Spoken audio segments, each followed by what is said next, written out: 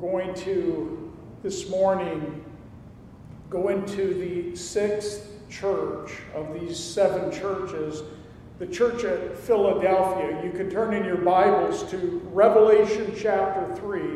We're going to be looking at verses 7 to 13 this morning. We know that as we look at this timeline, this church history timeline, we know that the church at Philadelphia has been referred to as the faithful church. And on that timeline that we've been looking at, it covers a period of 170 years from 1730 AD to 1900 AD. I think we have a slide on that, one that I've put up a number of times, the church history timeline there. You can see where it falls.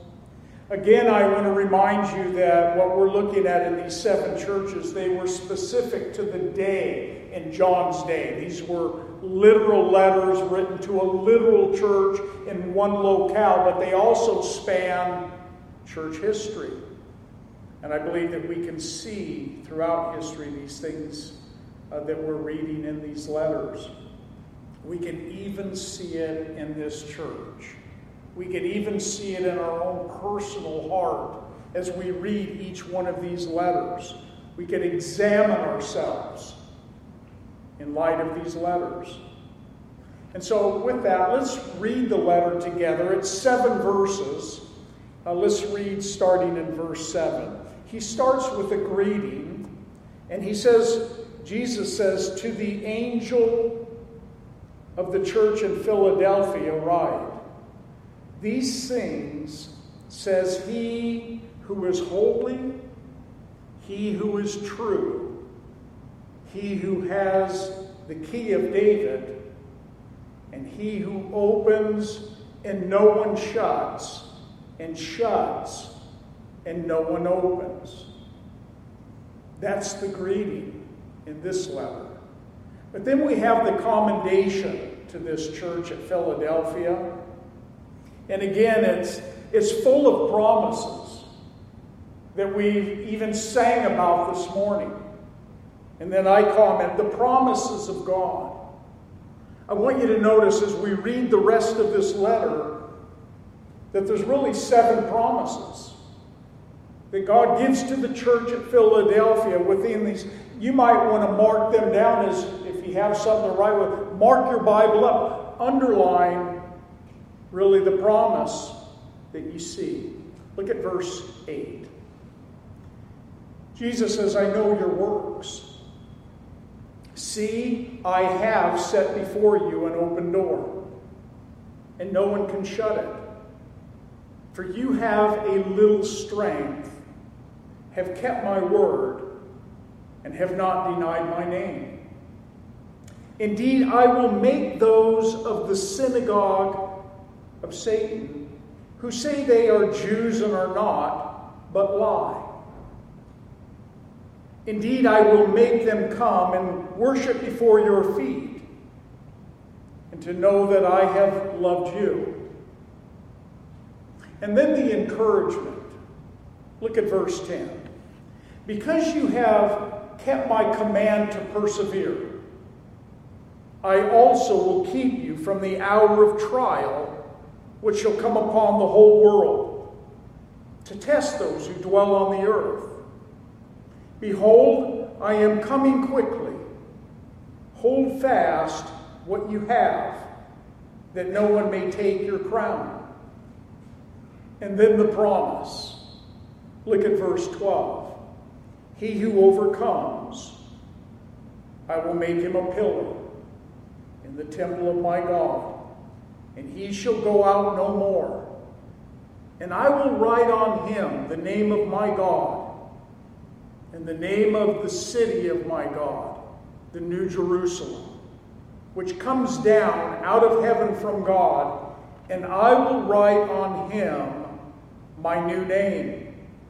He who has an ear, let him hear what the Spirit says to the churches."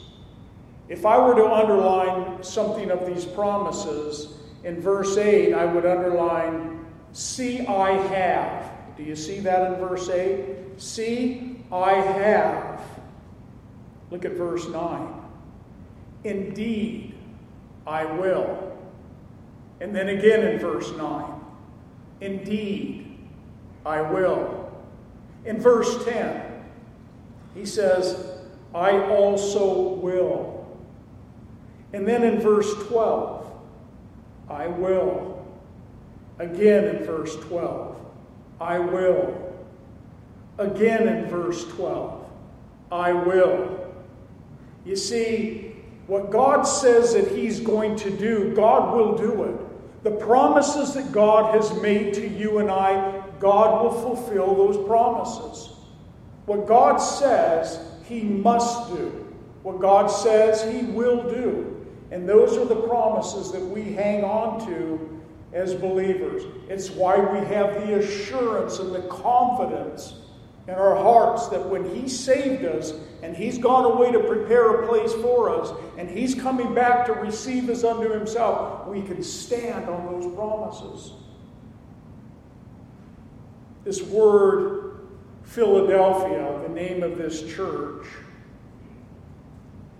it comes from the Greek word Philadelphius, and it can be broken down into two parts. Phileo, which means to love, and then adelphos, which means fond of a brother.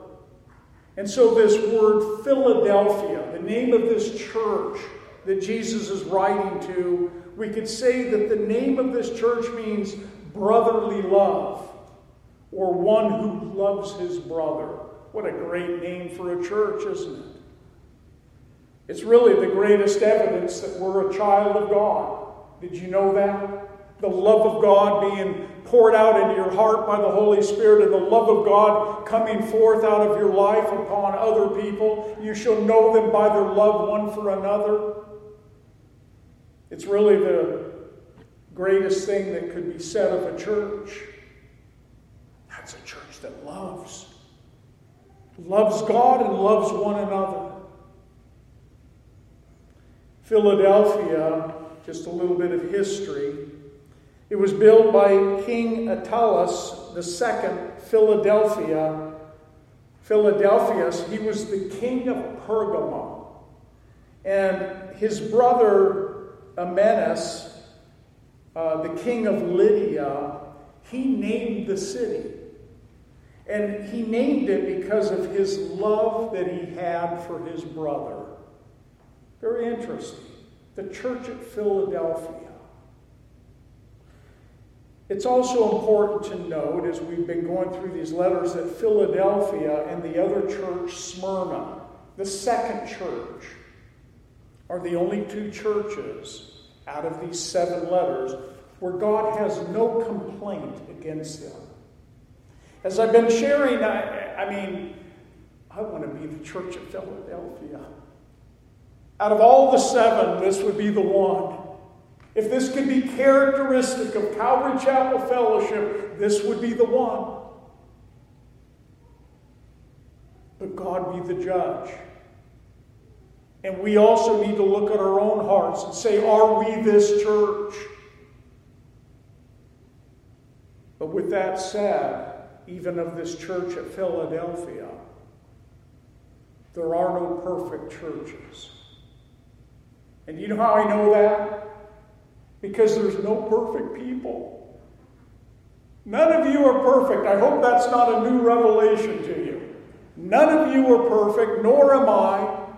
And thus this church is not perfect either. Nor is any other church perfect. But when the Lord makes a commendation against a church and has nothing to say about, He knows that there are failures. He knows that but He looks and He sees the intent of the hearts of the people in that church. And God was pleased with the church at Philadelphia. We have a map of the 7 churches that I've been putting up, and you can see where Philadelphia is. 27 miles away from that last church called Sardis. Remember, these were circular letters that were just making their way, all of these letters making their way to the 7 churches of Asia Minor. It was located in a region there right on the borders of Mysia, Lydia, and Pergia. And I think you can see in the next slide, you can see how it was broken down in the day into these regions. Why is that important? Well, Philadelphia was one of those cities that was called a border town. In other words, it had the border of these 3 regions that came up against it. It was a trading city, but it was also a perfect location for the gospel to be dispersed out of it because people were coming in from various ways and going out. It gave that church at Philadelphia a great open door. And it was a great open door for taking the message of the gospel to the surrounding area. Many Jews lived in this city of Philadelphia. It was also a city that suffered great earthquakes and frequent earthquakes even to this day. It's actually a city that is built on a fault line. And it was in 17 AD that a couple of historians, church historians, wrote of an earthquake that happened that pretty much leveled the city of Philadelphia, and they came back and they rebuilt the whole city. But because of that, because of the frequent earthquakes, because if you've seen the pictures that I've been putting up of a lot of the architecture, I mean, these columns, these stone buildings that were built, when an earthquake hits, you don't want to be in one of them. You don't want to be around. They come tumbling down. These are heavy stones. Not a place that you want to be in an earthquake place. And the people were afraid. History tells us a lot of people after that great earthquake, and there were a number of great earthquakes that hit it, the people lived on the outskirts of the city. They were afraid to come back in and live within the city. It was actually under Roman rule until 1379 when it fell to the Muslim Turks in that city. Today, I think I have a picture of a modern day city that's there today. Not much of a Christian influence within the city today. It's actually called Al-Ashir. The city of God is what it's been referred to, and it's a lot of Muslims live there. Philadelphia today, not a large city, not a large population of people, not really archaeologically, not even a whole lot that is left. I think I've got one picture of some columns that are there. These pillars that you see there of an ancient Christian church is about all that really remains there in this city. Archaeologically, that's all that's there. But it's interesting that what does remain are these pillars. We read on in our text in verse 7. It says, "And to the angel of the church at Philadelphia write," to the pastor, as I've been saying, which I believe the angel is. And by the way, I'm not an angel, but to the angel, to the messenger of the church of Philadelphia. Your Bible may have one of these captions above this church, the faithful church. I like that. Or it might read the missionary church. Or it could read the serving church. And those are all great names. I would like any one of those to be attributed to this church. It couldn't be said, though, of the last church that we read, if you were here through it, the church at Sardis. Remember, the church at Sardis had a testimony of some works that they were doing, but Jesus said, "You're a dead church, and even what you have is dying." Sardis became that church known as the Reformation Church. when theology began to come back into importance again, and things started coming back to the Word of God. And it was a good time in church history for Reformation to begin. But what we saw in this church at Sardis is even though they were reforming theologically, they were lacking power. They were lacking that empowering of God's Holy Spirit. And how I shared how important it is that we would be dependent as a church, dependent as an individual Christian upon the Holy Spirit of God that gives you the power to live your walk with Christ. It gives you the power to be a witness for Jesus Christ. I don't want to be the church like Sardis that's dying. Jesus warned the church at Sardis. He says, "Be watchful and strengthen the things which remain that are ready to die, for I have not found your works perfect before God." They had works, but they didn't measure up to what God's standard was. We see at the church at Philadelphia that they had works also. But God was pleased. God was pleased with the works that He was observing, that He was able to see happening in this church. See, 2,000 years ago, on the day of Pentecost, the Holy Spirit was poured out upon the church. Those 120 that were in that upper room that received that Holy Spirit upon them, that power. And we see the birth of the church, and the church was expanding from that day forward. It was a healthy church. It was a church that was going out and taking the gospel out to this world.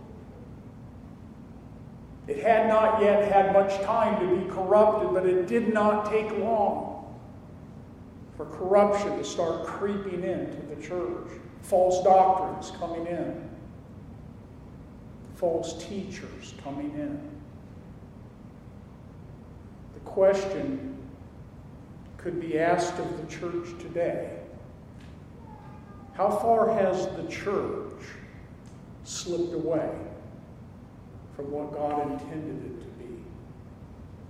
How far? All we can do is look back. All we can do is follow along in church history and try to do a little examination. How far have we come? Where are we at today as a church? You see, I don't want to be the church that has a record of good works but has left its first love. I don't want to be that church. Even though the church at Ephesus had all these good, they had left their first love. And I don't want to be a church that is compromising the truths of God's Word. We're compromising in integrity. I don't want to be that church. I don't want to be that kind of Christian. And I don't want to be a church that has become so weakened spiritually that we allow and we tolerate corruption.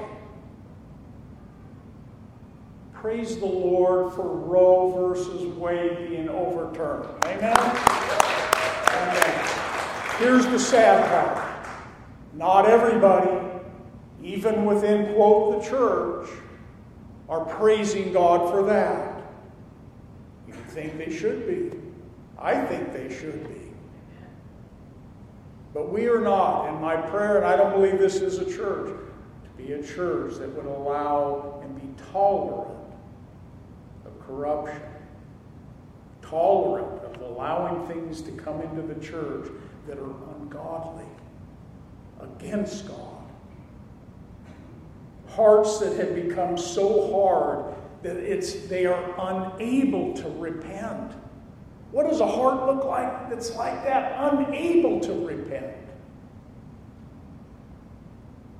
I don't want to be a church that stands behind a big name, behind a big building. I don't want to be a church that looks like it has it all together, but it's dead, it's dying, it's lacking life within it. I think that we would all probably be shocked if we knew how many people go to church because it makes good business sense. Or how many come to church and they come because it's a great place to socialize, to get to know people and maybe to meet someone. You see, people come to church for a lot of different reasons. People come because, that's what my family's done for generations. We go to church. Do you know the Lord? Do you know Jesus Christ as your Lord and Savior? The Church of Philadelphia was the dawning of a new period in church history. It was going to be a good time for the church in a lot of different ways. Not a perfect church, but a good time for the church. You see, doctrine and that Reformation now is going to be brought back together with the power of the Holy Spirit. And when you put those two things together, the Word of God and the power of the Holy Spirit, you begin to see that God begins to work. The church was beginning to see revival within it. It was a period in the church where men and women of God were having a great impact upon this world. Charles Finney in 1821 was the key leader of the evangelical revival movement in America. The Welsh revivalists, Daniel Rowland and Harold Harris and Williams and Evan Roberts in the 1904 Welsh revival. The Word of God was once again being mixed with the Spirit of God. And God was working through the church. Men like Billy Sunday and Billy Graham and Andrew Murray and Dwight L. Moody, William Booth, Charles Spurgeon, and many others that had an impact upon this world and upon Christianity. And what resulted out of that was that missionaries were being sent out. Missionaries were going out from various churches around the world. Mission agencies were forming. They were dialoguing. They were strategically considering how they could reach this world for Christ. It's a good thing. You had missionaries like William Carey in 1761 to 1834. David Livingstone in 1813. George Mueller in 1805. Hudson Taylor, Amy Carmichael, Jonathan Goforth, Nate Saint, Jim Elliott. And if you haven't heard of some of these names before, great testimonies of what God can do through a man or a woman in the way of missions and being sold out for the gospel. This is what was coming out of this period in church history. And there's many other examples that you can read that'll encourage your heart. They were empowered, they were being led by the Holy Spirit, and God was doing a fresh work in the church. But Paul, the Apostle Paul, in 2 Timothy 3, chapter 3, verse 1, he gave Timothy a warning. A warning that goes way back. He said, look what he says. He said, but know this, that in the last days perilous times are going to come. For men will be lovers of themselves, lovers of money, boasters, proud, blasphemers, disobedient to parents, unthankful, unholy, unloving, unforgiving, slanderers, without self-control, brutal, despisers of good, traitors, headstrong, haughty, lovers of pleasure rather than lovers of God. Wow, what an ugly list. Sounds like today, doesn't it? Sounds like the world we're living in right now, present day. But then look at this. Look what he says in verse 5. Paul says to Timothy, having a form of godliness, but denying its power. And from such people, Paul says, turn away. What a description. Is he describing people within, quote, the church? He is. The people that would profess that they know God. It tells us in the book of Titus that there will be those that will profess that they know God, but in their works they deny Him. Paul's giving a warning here to Timothy. They have a form of godliness. The church is reforming. These things are happening within, but denying its power. You see, reformation without regeneration is dead. You can come across looking very religious and not be regenerated by the Holy Spirit, and you are dead. As a matter of fact, you're lost without Christ. But all under the name of religion. He goes on in verse 7. In our text, he says these things, and look at this list of how Jesus describes himself. These things says he who is holy. That's the first one. And he who is true. That's the second one. And he who has the key of David. That's the third one.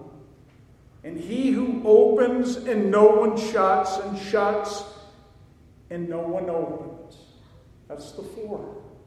These all describe Jesus and who he is and his character and who God is. He says, these things says he who is holy. Like Athens in the day, Philadelphia was also a city that had emperor worship within it. I've talked about that in some of the other cities. And within this city, the emperor, the people, they gave the emperor the title, the Son of the Holy One. And here's Jesus writing to the church at Philadelphia, to him who is holy. And there's really only one who is holy, who is truly holy. As a matter of fact, Jesus is taking this back to the book of Leviticus. He's taking this back to the Old Testament. Jesus is describing himself here to the church at Philadelphia, people living within a city who have this emperor worship. He describes himself as he who is holy, which, by the way, is God's number one attribute. If you want to say who is God, his number one attribute is God is holy. In Leviticus chapter 11, verse 44, we read, "For I am the Lord your God. You shall therefore consecrate yourselves, and you shall be holy, for I am holy. Neither shall you defile yourselves with any creeping thing that creeps on the earth, for I am the Lord who brings you out of the land of Egypt to be your God. You shall therefore be holy, for I am holy." This is something that's only given to God himself, Yahweh, Jehovah God. For Jesus to say, "He who is holy is writing to you," is in essence saying, "I'm God." You see, as Christians, we're called also to be holy. We're called to be holy in our conduct, to be dedicated to God, to be sacred, to be reserved for God and His service. Whatever you have for me, Lord, that I want to do.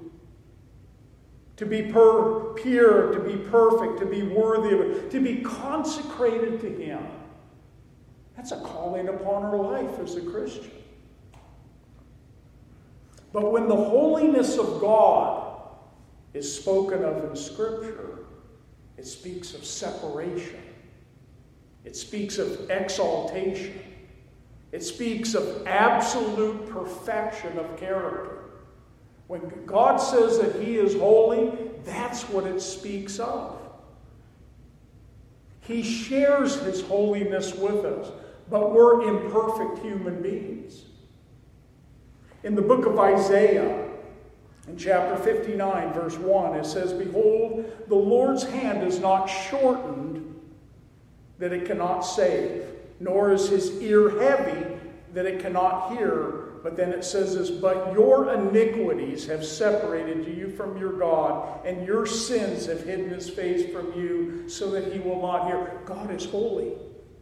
It's His holiness that would separate a person from ever being able to enter His presence unless we receive His righteousness, unless He calls it and makes us holy. We cannot enter into the presence of God. God's holiness separates sinful man from himself. But remember Isaiah in Isaiah 6, when he saw that vision, and it says that one of the angels cried out, "Holy, holy, holy is the Lord of hosts. The whole earth is full of His glory." It's just crying out the holiness of God. There's only one other time in the Bible where that word, holy, holy, holy, is used. It's in the book of Revelation, in that heavenly scene. We're going to be saying those words in that day when we're in the presence of the Lord. The fact that it's repeated 3 times is a way that it expresses the absoluteness of His holiness, the completion, the absoluteness of God's holiness. And some have even thought that holy, holy, holy could be Father, Son, and the Holy Spirit. They're all part of that God, that triune God that's holy. In Isaiah chapter 40, verse 25, we read, "To whom then will you liken me?" He's talking about God. "Or to whom shall I be equal, says the Holy One? Lift up your eyes and see who has created these things, who brings out their host by number, and He calls them by name. By the greatness of His might and the strength of His power, not one is missing." That's our God. Isaiah 43:15, God speaking to Israel said, "I am the Lord, your Holy One, the Creator of Israel, your King." We also read in our text that Jesus says, these things says He who is true. He's holy, but He's also true. And as I already shared, that holiness of God is His number one attribute, God's holiness. And the second attribute of God is that God's righteousness comes out of His holiness. This is important for you to know, that God is holy, and out of His holiness comes His righteousness, which means that God always acts, everything that He does, He always acts in complete conformity to His holiness. When God judges, it will be in righteousness. Why? Because God is holy, and He will do it perfectly. There won't be people going to hell that don't belong in hell. God will judge everything righteously. Nations will be judged righteously because of God's holiness. The third part of his moral attributes is that God is love. And the fourth part is that God is truth. God is truth. He's the sum total of all truth. One of our worship songs this morning was on the promises of God. 2 Corinthians 1:20. For all the promises of God in him are yes, and in him amen. Amen, church? Amen. These things says he who is true. The word true here in the Greek, it actually denotes true in the sense of being real and genuine. Aren't you glad that our God is true? Our God is truth. And he's real and he's genuine. He's the real thing. In contrast to the false gods that were in the city of Philadelphia and all the other ones, as they erected all these false gods and images that were all around. And here's Jesus telling the church of Philadelphia, these things says he who is true. I'm the real thing. I'm not some image that can't speak. I'm not some idol made of rocks. I am the real God. I'm the real thing. I'm genuine. Jesus said in John 14:6, he says, I am the way, the truth, and the life.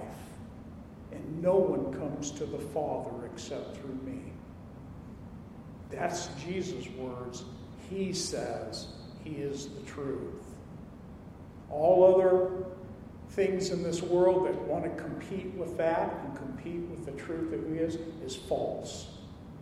Everything that lines up with Jesus Christ and the truth of his word and the truth of who he is, that's truth, according to Jesus. Everything else, all other religions that oppose that, is false.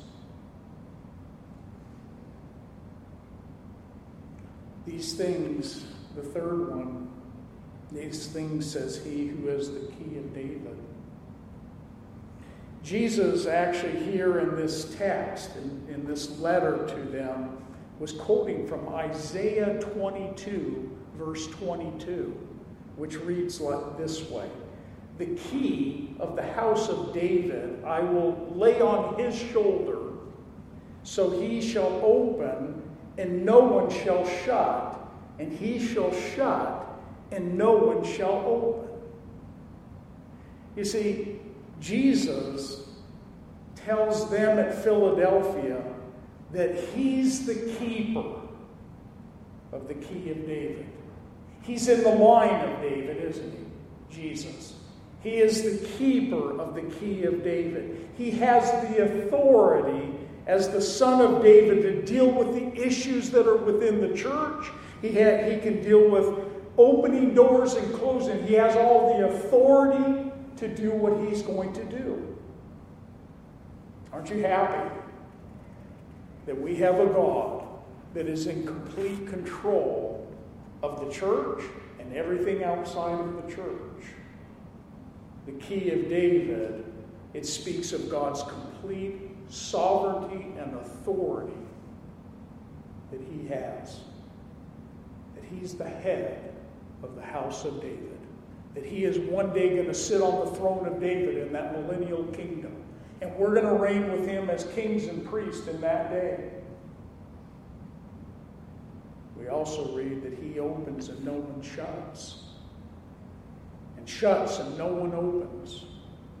And we see this happen throughout church history. How God opens doors. Have you ever had God open a door for you? I have many times. God opens a door of opportunity for me. And I pray that all of you have seen open doors. And if you see an open door, it's because God opened it. God has the ability to open a door, to kind of guide and put you in the footsteps and direct your footsteps to that perfect place, that perfect timing. I call it divine appointments. But he also can divinely close doors, which no one can open. Don't ever try to fight against God, even though we do at times. Don't try to fight against Him. Don't try to, God, I'm going to bend your arm. I'm going to make you open this door for me. I want you to open it. And I'm going to do everything I can to make you open it. And we don't change that in God. What He closes and what He calls a closed door is a closed door. I've found through the years it's so much easier just to go along with what God wants to do. Not what I want to do. I'm not going to make Him do what I want Him to do. I'm going to allow Him to open doors, and I'm going to allow Him to close doors in my life. Remember what Paul told Timothy in 2 Timothy 2:8. When Paul was there in prison, he says, for which I suffered trouble as an evildoer, even to the point of chains. He was imprisoned by the Romans. But then he says this, but the word of God is not chained. You see the mindset the Apostle Paul had as he sat there in prison, chained in a Roman cell. The word of God is not chained. Why? Because his God, you can't chain it. You could chain me, but you cannot chain the gospel. Remember Jesus' words to Peter in Matthew 16:18. He says, and I also say to you, Peter, and on this rock I will build my church, and the gates of hell will not prevail against it. Can the gates of hell prevail against the church? Can the devil get his upper hand upon God's church? No. The devil can get into the church and get into people and get into a lot of different things. But he will never prevail against God's church. Look what Jesus says in verse 8. He says this to the church at Philadelphia, I know your works. Jesus says, I see your works. And He sees ours.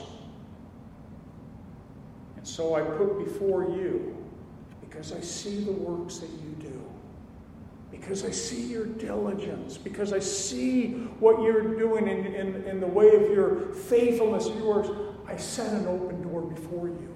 That's what I ask. That would be my prayer for this church, that God would set an open door before us for more, to be able to do more for the gospel's sake.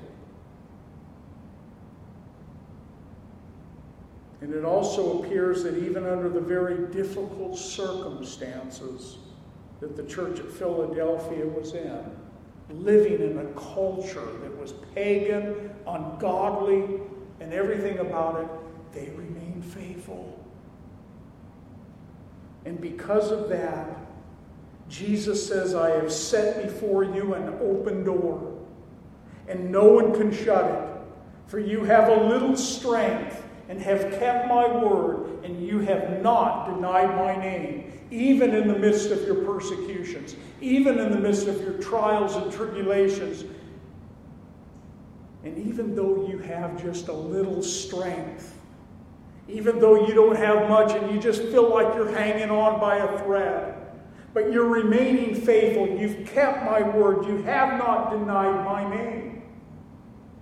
And with that, God is well pleased. In the world, you're going to have tribulation. So be of good cheer, for I have overcome the world, Jesus says. Open doors of opportunity to a faithful church. That's my prayer for this church. This word set. He says, I have set before you an open door. In the NIV it reads, I have placed before you an open door. I have put, the NASB says, I have put before you an open door. Do you get the picture? He has this door that he has opened. He's granting, he's supplying, he's given this way for us to have this open door of ministry to those that are faithful. You see, the things that you are faithful in, church, the things that I'm faithful in, we'll call it the little things.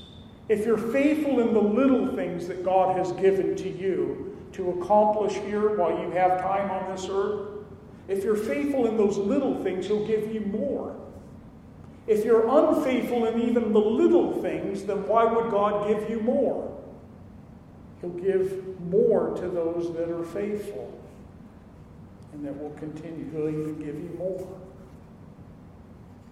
Hopefully you're saying you want more. Some of us might be saying, I don't want any more.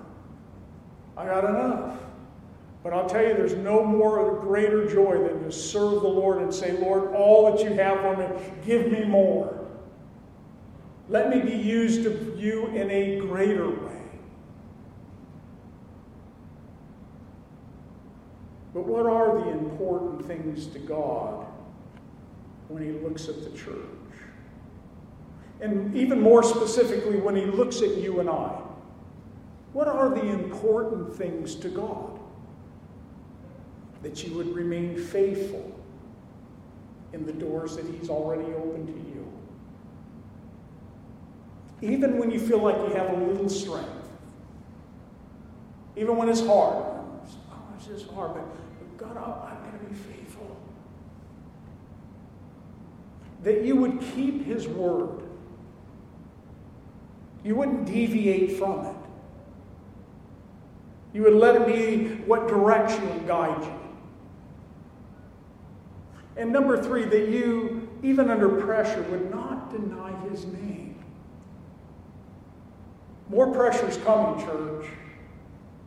More pressure is coming against the church and against you in the church from this world as the days grow darker and darker. More's coming. And how do you think that sounds in the ears of people that are in persecuted places in this world that have to make a stand for Christ, even for their own life? Look at verse 9. And indeed, I will make those of the synagogue of Satan who say they are Jews and are not, but lie. You see, God sees it all. Can't fool God. You can't be a religious person. You can't come across religious and God, you pull one over on God. You'll never pull one over on God. He sees the heart. He sees the mind. He knows exactly who are His and who are not. And even though you might be of Jewish heritage, he's saying, even though you might go to that synagogue and you might have dialogues with people about things of God and you might come across as very religious, he says, you lie. And as a matter of fact, you're of the synagogue of Satan. This is my synagogue, and I say that you're of the synagogue of Satan. You're either for me or against me. You can't do both. Jesus is saying to them, there are some that are in your midst. They appear to be Jews. They appear to be Christians. But they're really not.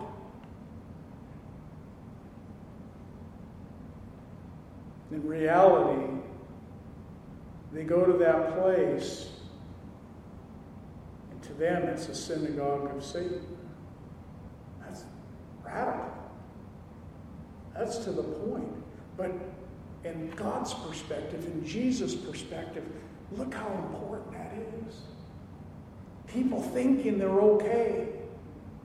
People thinking that they're religion, and they go and they do it, but they're not. Many will say to me in that day, Lord, Lord, have we not done this in your name? And done these miraculous things? And depart from me, for I never knew you. He doesn't even say, I once knew you.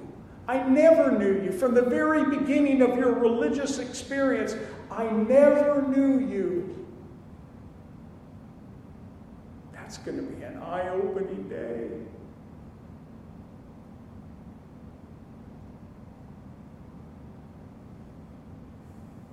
Jesus says, I know your works. but I also know the works of those who say they know me and they are not. I see both.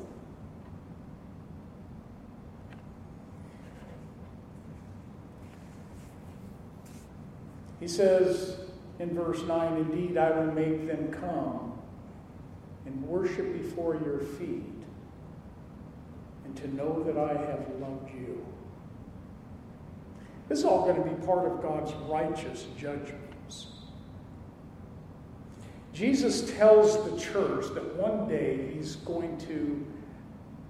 they're going to be vindicated before their persecutors, before those that say they are or not. Someday, those who profess that they are of the way of the truth and profess that they're part of the only true church and they're going to be found a liar. It's going to come out in that day. That every knee's going to bow and every tongue's going to confess that Jesus Christ is Lord to the glory of God. It doesn't matter what you did for all those years here on earth, going out with a false gospel. The Mormons, the Jehovah's Witnesses, all who claim to be and fall under the heading of Christianity, that's inconsistent with the Word of God. It's a different gospel.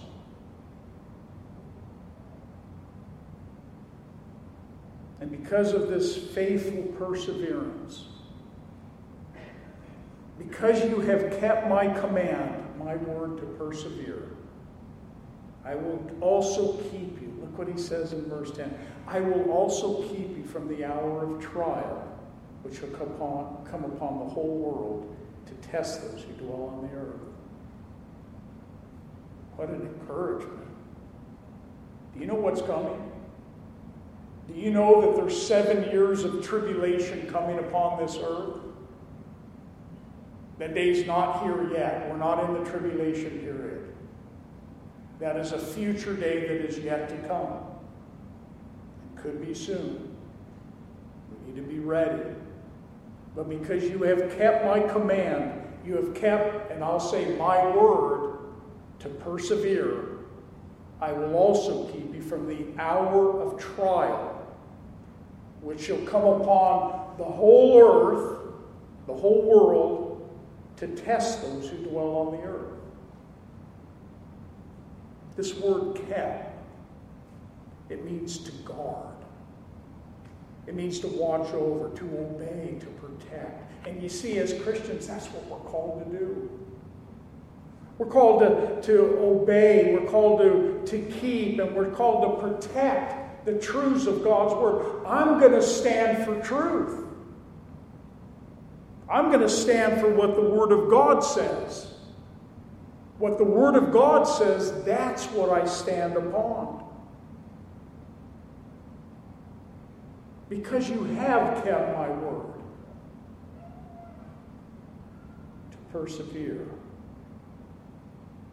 Perseverance and patience in keeping His word. It means that believers have been entrusted with this Word of God, with the gospel. We've been entrusted to watch over it. Somebody comes to you with a false gospel, what do? Well, I think we can all get along. Why can't we have Mormons come to our prayer meeting and sit in our prayer meeting with us and pray? We're all praying to the same God. No, we're not. There's a difference. And not everything, not all roads lead to God.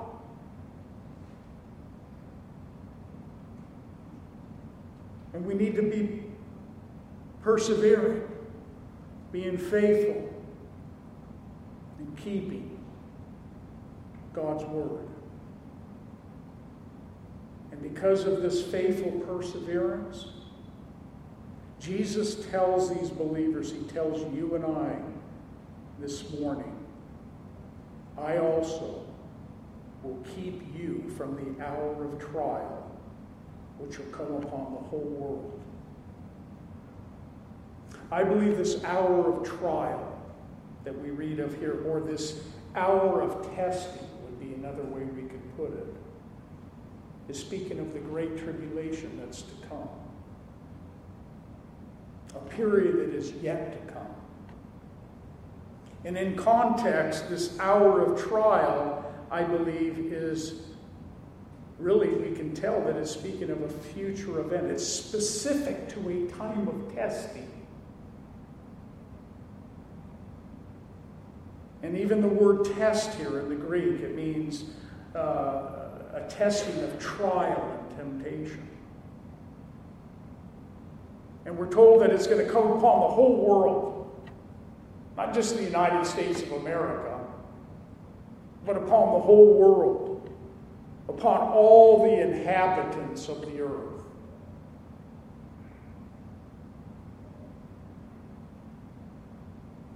It's going to come upon a very specific group of people. It's going to come upon those who dwell on the earth. My place is not here in my kingdom. My place is in heaven. But the earth dwellers, which I believe is speaking of those who don't know Christ, it's going to come upon the whole world and upon those who dwell on the earth. I don't believe we're earth dwellers if you know Jesus Christ as Lord and Savior. We're heavenly minded. We have a place prepared for us. The Lord is going to remove us from here. And those that are here on this earth, those who dwell on the earth, are going to be tested for 7 years. The promise to those who have kept the word of his patience will be that they will be kept from the hour of testing. That's a promise that we can all stand upon, and we can all rejoice and go, thank you, Lord, to keep you from the peril of wrath that's to come upon this earth. In Revelation chapter 6, verse 17, we'll get there. We read this. After the opening of the seventh seal, we read, "For the great day of his wrath is come, and who will be able to stand?" Do you have an answer for that? I do. No one will be able to stand. The great day of his wrath has come, and who will be able to stand? Paul, writing to the church in Thessalonians, in 1 Thessalonians 1:9, he says, "For they themselves declare concerning us what manner of entry we had to you, how you turned to God from idols to serve the living and true God, and to wait for his Son from heaven." That's what we're doing. "Whom he raised from the dead, even Jesus, who delivers us from the wrath to come." In 1 Thessalonians 5:9, "For God did not appoint us to wrath, but to obtain salvation through our Lord Jesus Christ." You're not appointed to wrath. Wrath is not, you're not going to be part of the testing that is going to come upon all who dwell on the face of the earth. And then Jesus says in verse 11, "Behold, I am coming quickly." He gives some words of comfort and hope. And don't we need that as a church? The Lord is coming back. If I say to you this morning, "Hey, Jesus is coming back," does that thrill your heart?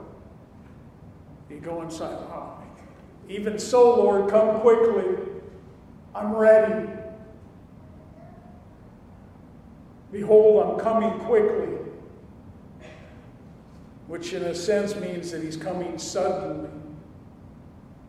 He's coming unexpectedly also. He's going to come without announcement. And my only question to all of us, are we ready? Because that day will come.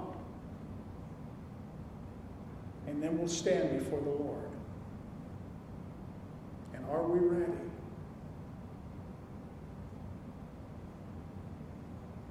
Hold fast, verse 11, to what you have, that that no one may take your crown.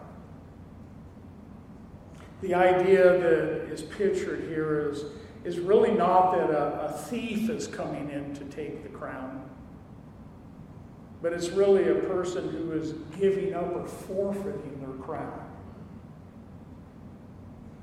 It's the person giving it up. Hold fast to what you have, Christians, that no one may take your crown. Paul wrote in 1 Corinthians 9:24, he says, "Do you not know that those who run in a race all run, but one receives the prize? Run in such a way that you may obtain it." Did you know that you're all in a race? You're all running in the same race that I am. And you need to run in such a way that you're going to receive the prize. I believe that Jesus is telling them as we run in such a way that you may win and that you may lay hold of that crown of life. The Stephanos is the Greek word. The crown of life that is going to be given to each one of us that know Jesus as Lord and Savior. One person wrote this: "Never forget that a man most likely to steal your crown is yourself. Keep thy heart with all diligence, for out of it are the issues of life. You are in no greater danger from anyone or anything than from yourself."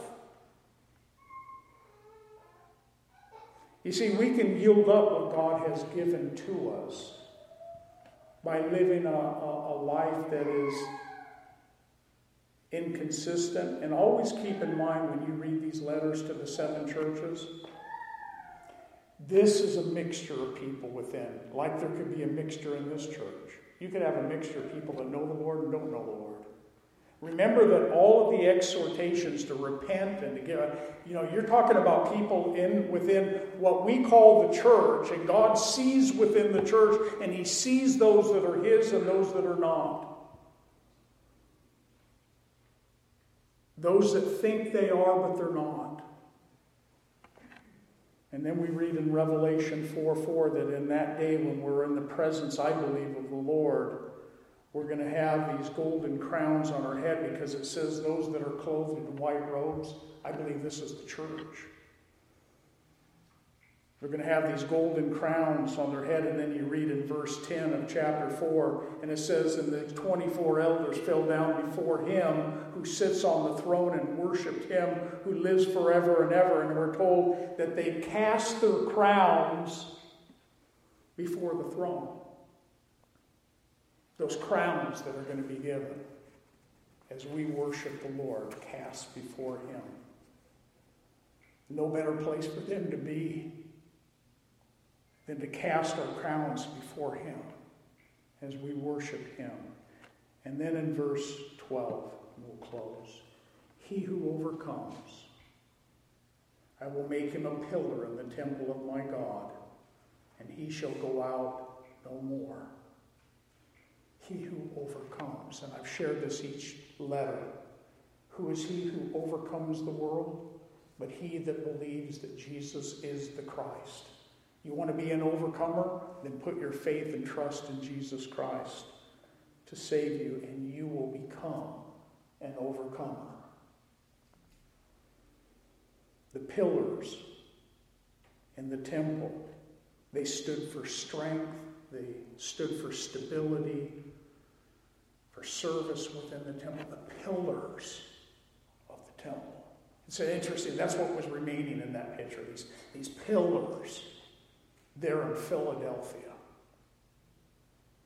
He says, "I will make him a pillar in the temple." You want to be a pillar within the temple of God, and you shall go out no more. No, we don't have to go out like the people who are going out of the city because they're living on the outskirts of the city. No more going out and coming in. I will make him a pillar in the temple of God, and he will go out no more. never be removed from its place, never be shaken down, not toppled over. I'm sure that these believers in Philadelphia, as they read this, they knew what it was like. They knew what happened to those pillars. This is a promise to those who would overcome, that I'll make them a pillar in the temple of God. And I will write on him the name of my God. Listen to this promise. I will write on him, I will write on you, the name of my God and the name of the city of my God, the New Jerusalem, which comes down out of heaven from my God, and I will write on him my new name. Sounds like we've got a few names that are going to be written on us. What do names do? Names identify. They're identification marks. What is your name? It identifies you, who you are. It shows that you belong to him. They're marks that show that we have privileges as a child of God. The overcomers have been given privileges by God. And he says, and I'm going to write my name on you. The name of my God, the name of the city of my God, and the new name of Jesus, my new name, I'm going to write on you. You're mine. I identify you as a child of God, Jesus says. You're mine. He who has an ear, let him hear what the Spirit says to the churches. We need to have an ear to hear. And we need to take it to heart. We need to say, Lord, help me. Lord, if I could be any one of these churches, I want to be the Church of Philadelphia. Because wait till next week when we get into the Church of Laodicea. Last days church. We're going to see. And Lord, are we that church, that time frame? I believe if we're following the course of history and looking at these 7 letters throughout church history, I think the Church of Laodicea is the last days church. Doesn't mean we have to be the Church of Laodicea. It simply means that we're going to be, if we're not already, in that time frame now, the Church of Laodicea.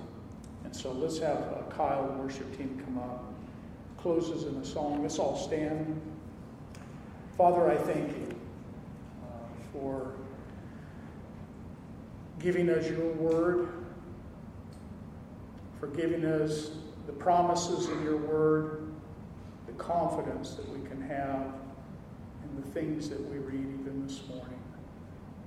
Lord, that you're with us, that your hand is upon us, that you want to use us, Lord, in greater ways. And Father, I just pray that you would work in your people, work in me, work in this church, or do a fresh work in our midst. Continue to stir our hearts by your Holy Spirit. Continue to give us open doors which no one can shut. Lord, that we might enter into glory someday, and that this church, Lord, would be one that would please you. Lord, I just pray, Lord, if there's anyone here today that doesn't know you, that they might come to know you as Lord and Savior this morning. And Lord, if there's anyone here that is lacking in their fervor for you and the things of God and their holiness and just living for you, Lord, that they would repent and turn their whole heart towards you. And Lord, that you would fill those that are hungering for your Holy Spirit. Fill us, Lord, with your Holy Spirit and power. Lord, that we might say no to sin, that we might be a witness of Jesus Christ, that we might redeem the days that we're living in, that we might run hard, that we might receive the crown, the prize, Lord, at the end of it all. And Lord, we thank you for it. In Jesus' name we pray.